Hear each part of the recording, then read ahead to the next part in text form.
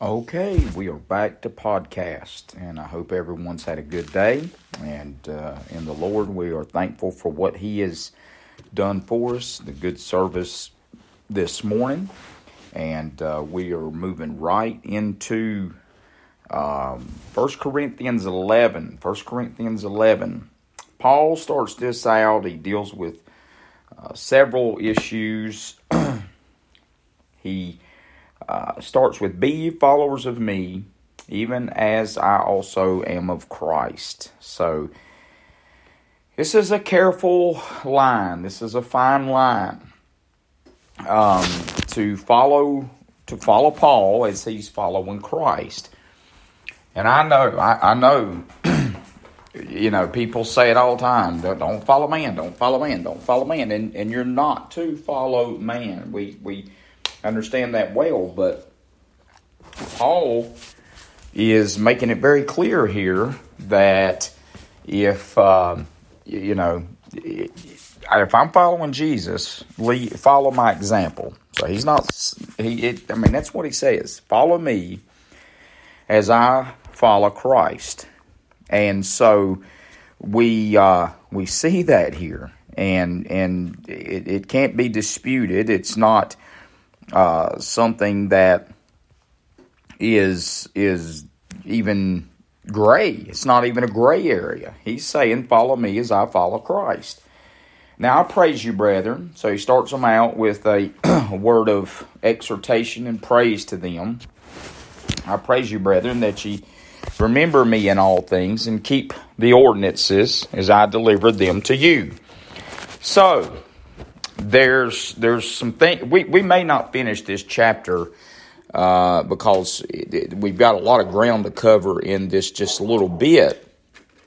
But he mentions the ordinances. The only ordinances that had been delivered to them was the Lord's Supper, which is he's about to address again, as well as baptism. So those are the two ordinances of a local church. So he's telling them to keep the ordinances as I've delivered unto you. So, an ordinance is not a sacrament, okay? It's been called that erroneously. It's adopted by folks that, are very chummy with the Roman Catholic institution. But he's simply saying that these are ordinances. It's something that the church should practice, should follow. He doesn't give a specified amount of time or how many times one should follow it, but he is very clear to keep the practice of the Lord's Supper as well as baptism. Now, baptism is a one-time practice and act for the believer, but the Lord's Supper, is oft as you come. You'll see that here shortly if we get to it tonight.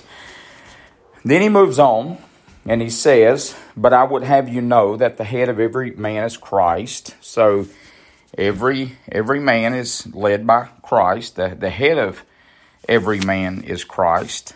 And he is making that clear. And he goes on to what is another difficult passage for a lot of people. It shouldn't be, but it often is. And as he does, notice what he says. The head of every man is Christ. And let's go a step further with this. And the head of the woman is the man, and the head of Christ is God. So that's not popular in our day, and Paul was not being a sexist, but he is saying here that is the natural order of the home, and it can lead to problems if the woman is not spiritual, or if the man is not spiritual. Sometimes the man is not where he needs to be, and the woman has trouble following his lead.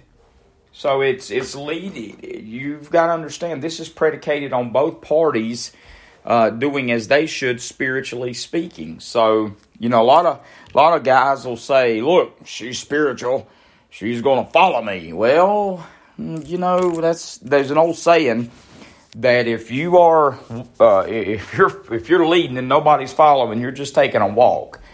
And so sometimes, and this is again, it is it's not the easiest situation, because God is giving the order to the woman to follow the man. But I'm just saying that it's so much easier to do without near as many problems. In fact, it's quite impossible if both aren't spiritual. And what I'm trying to get at is the woman will get laid blame many, many times for not following the man due to a lack of her spirituality, when he may make it more difficult for her to do so due to his lack of spirituality. So, let's move on. Verse number 3. Verse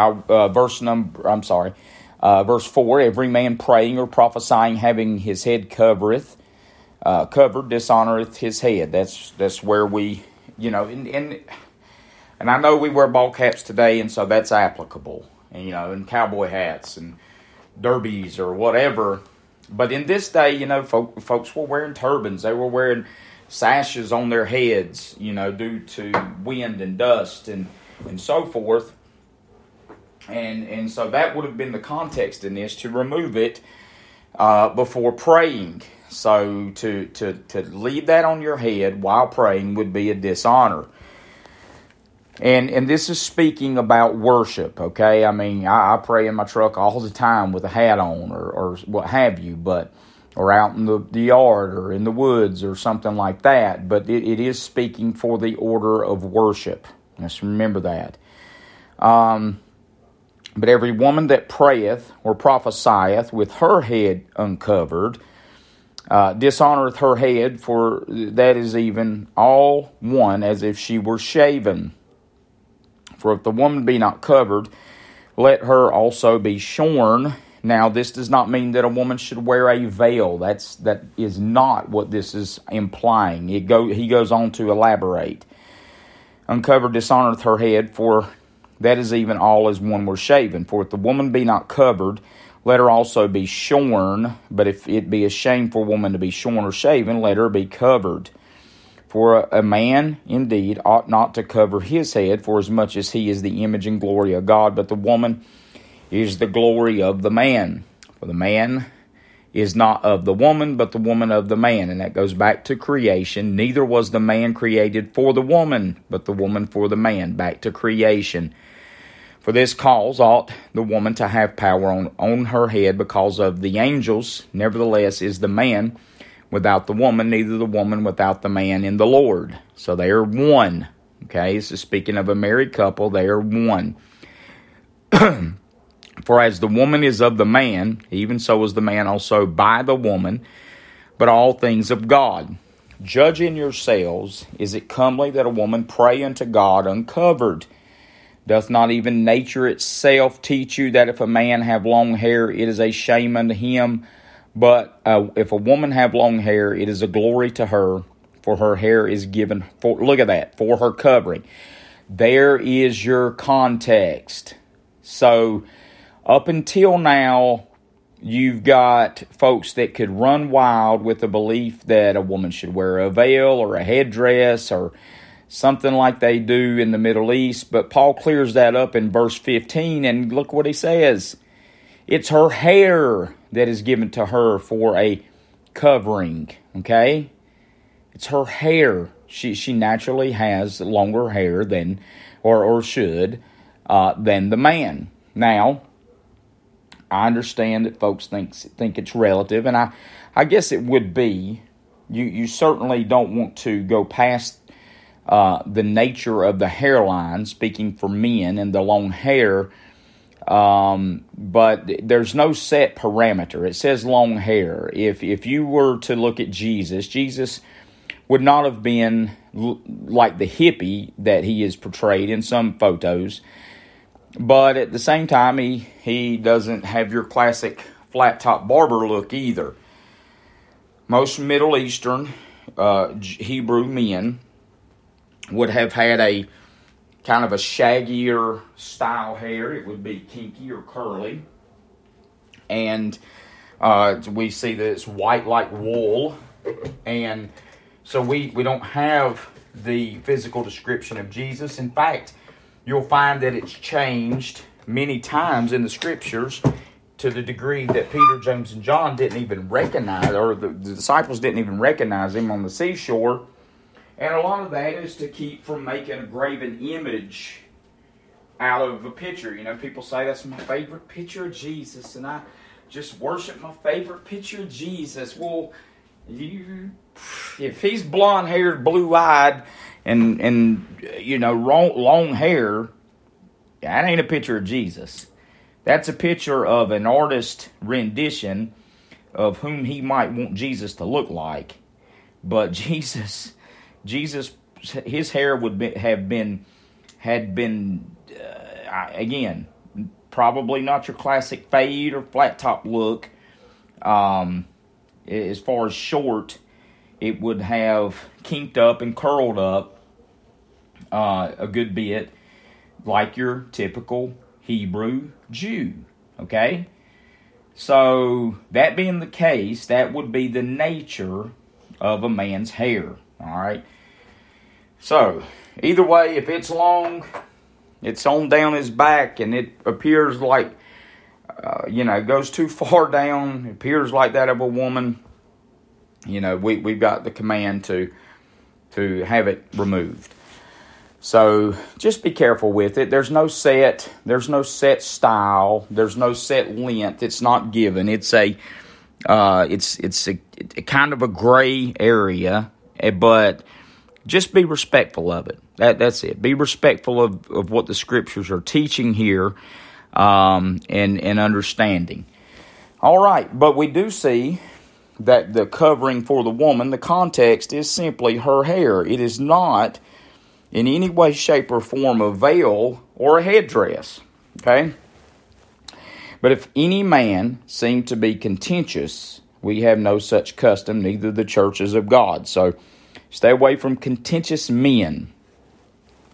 Now in this that I declare unto you, I praise you not, that you come together, not for the better, but for the worse. For first of all, when you come together in the church, I hear that there be divisions among you, and I partly believe it. For there must also be heresies among you, that they which are approved may be made manifest among you.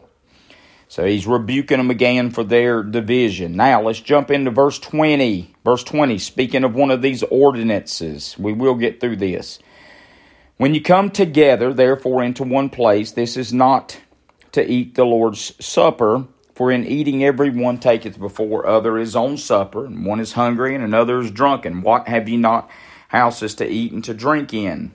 Or despise the church of God, and shame them that have not? What shall I say to you? Shall I praise you in this? I praise you not. Paul is rebuking them because he's saying when they come together for communion, that they're making it a huge feast, like the Greeks and the Corinthians would like to do.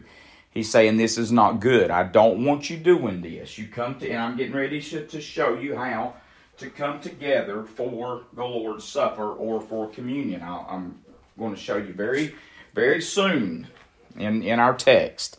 But he is saying you're not coming together for a dining buffet, and you're not coming together to get drunk. Okay? All right, let's look at verse number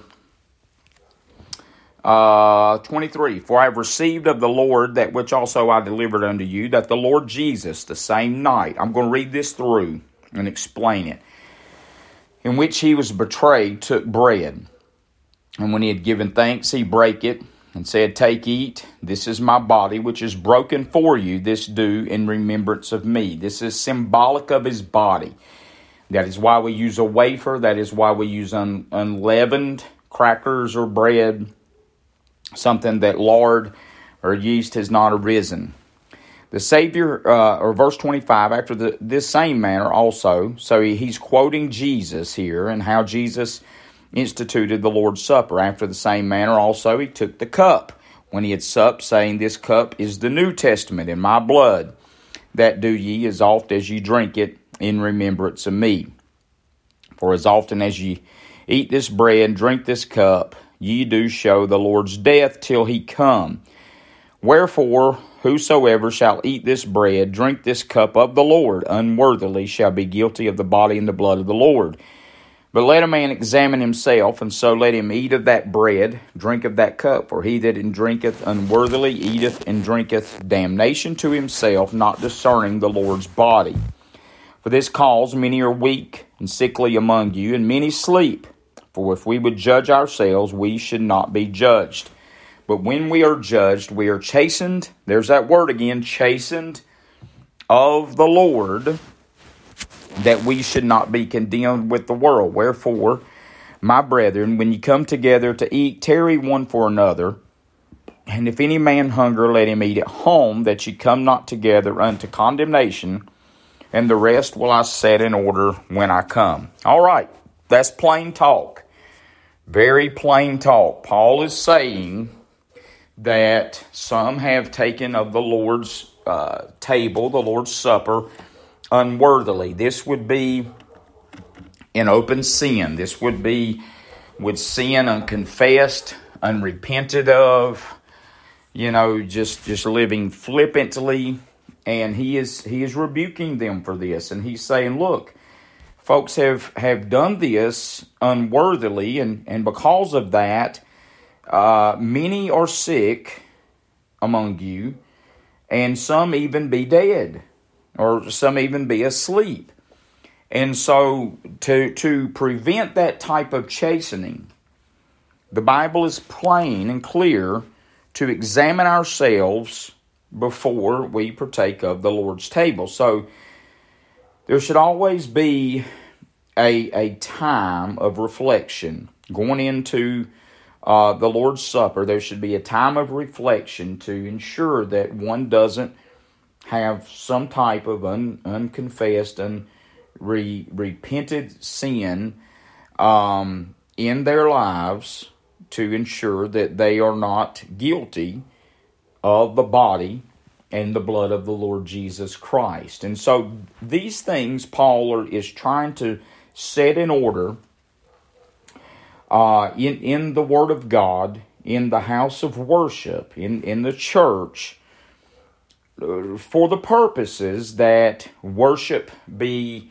of a stronger nature, it be a more pure nature. And Paul is telling them, look, I will set these things in order when I come, but between now and then, I don't want somebody dying because you've partaken of the Lord's Supper in vain, unworthily, with open sin in your life and in your heart. And so it's important to understand that when we do that, it is representative of the body, the broken body of the lovely Lamb of God that has taken away our sin and the sin of the whole world. It is representative of the blood, the precious, sinless, spotless blood of Jesus Christ that was shed for us. And we should always bear that in mind, but we should especially bear that in mind at the time of partaking of the Lord's Supper, and to not do so in vain. And none of us, in essence, are worthy to do so. But through our forgiveness, we have been made worthy to do so.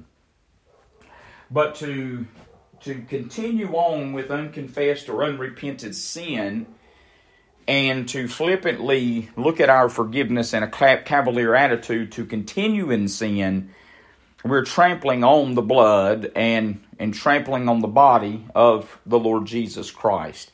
And so it's important, it's imperative that when we partake the Lord's Supper, we'll probably do so in the spring, typically around Resurrection Sunday, to examine ourselves, to ensure that we are as close to Him as we can be, to do this reverently, solemnly, to do it in a manner in which we are very cognizant of the body and the blood that was broken and shed for the forgiveness of our sins. So we've covered a lot of ground here. We've covered The hair issue between men and women. There's no set parameter. That which is bringing glory. That which is bringing glory. A man should just be very cognizant of his appearance and it not to be that of feminism or effeminate. A woman should be very cognizant of her appearance and her hair not be that of masculinity.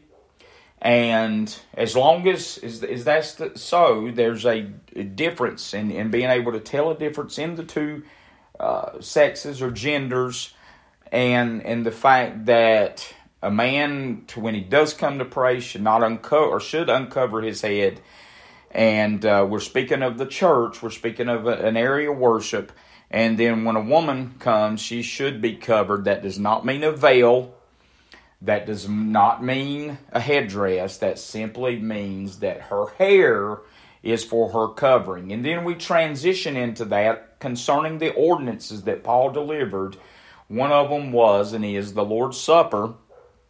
And he is telling us how to go about partaking of it with the unleavened bread, with the fruit of the vine, and to do so in a manner that is reverent, respectful, and mindful of the shed blood and the broken body of the Lord Jesus Christ. I hope you've enjoyed this. I hope you've got some understanding out of it.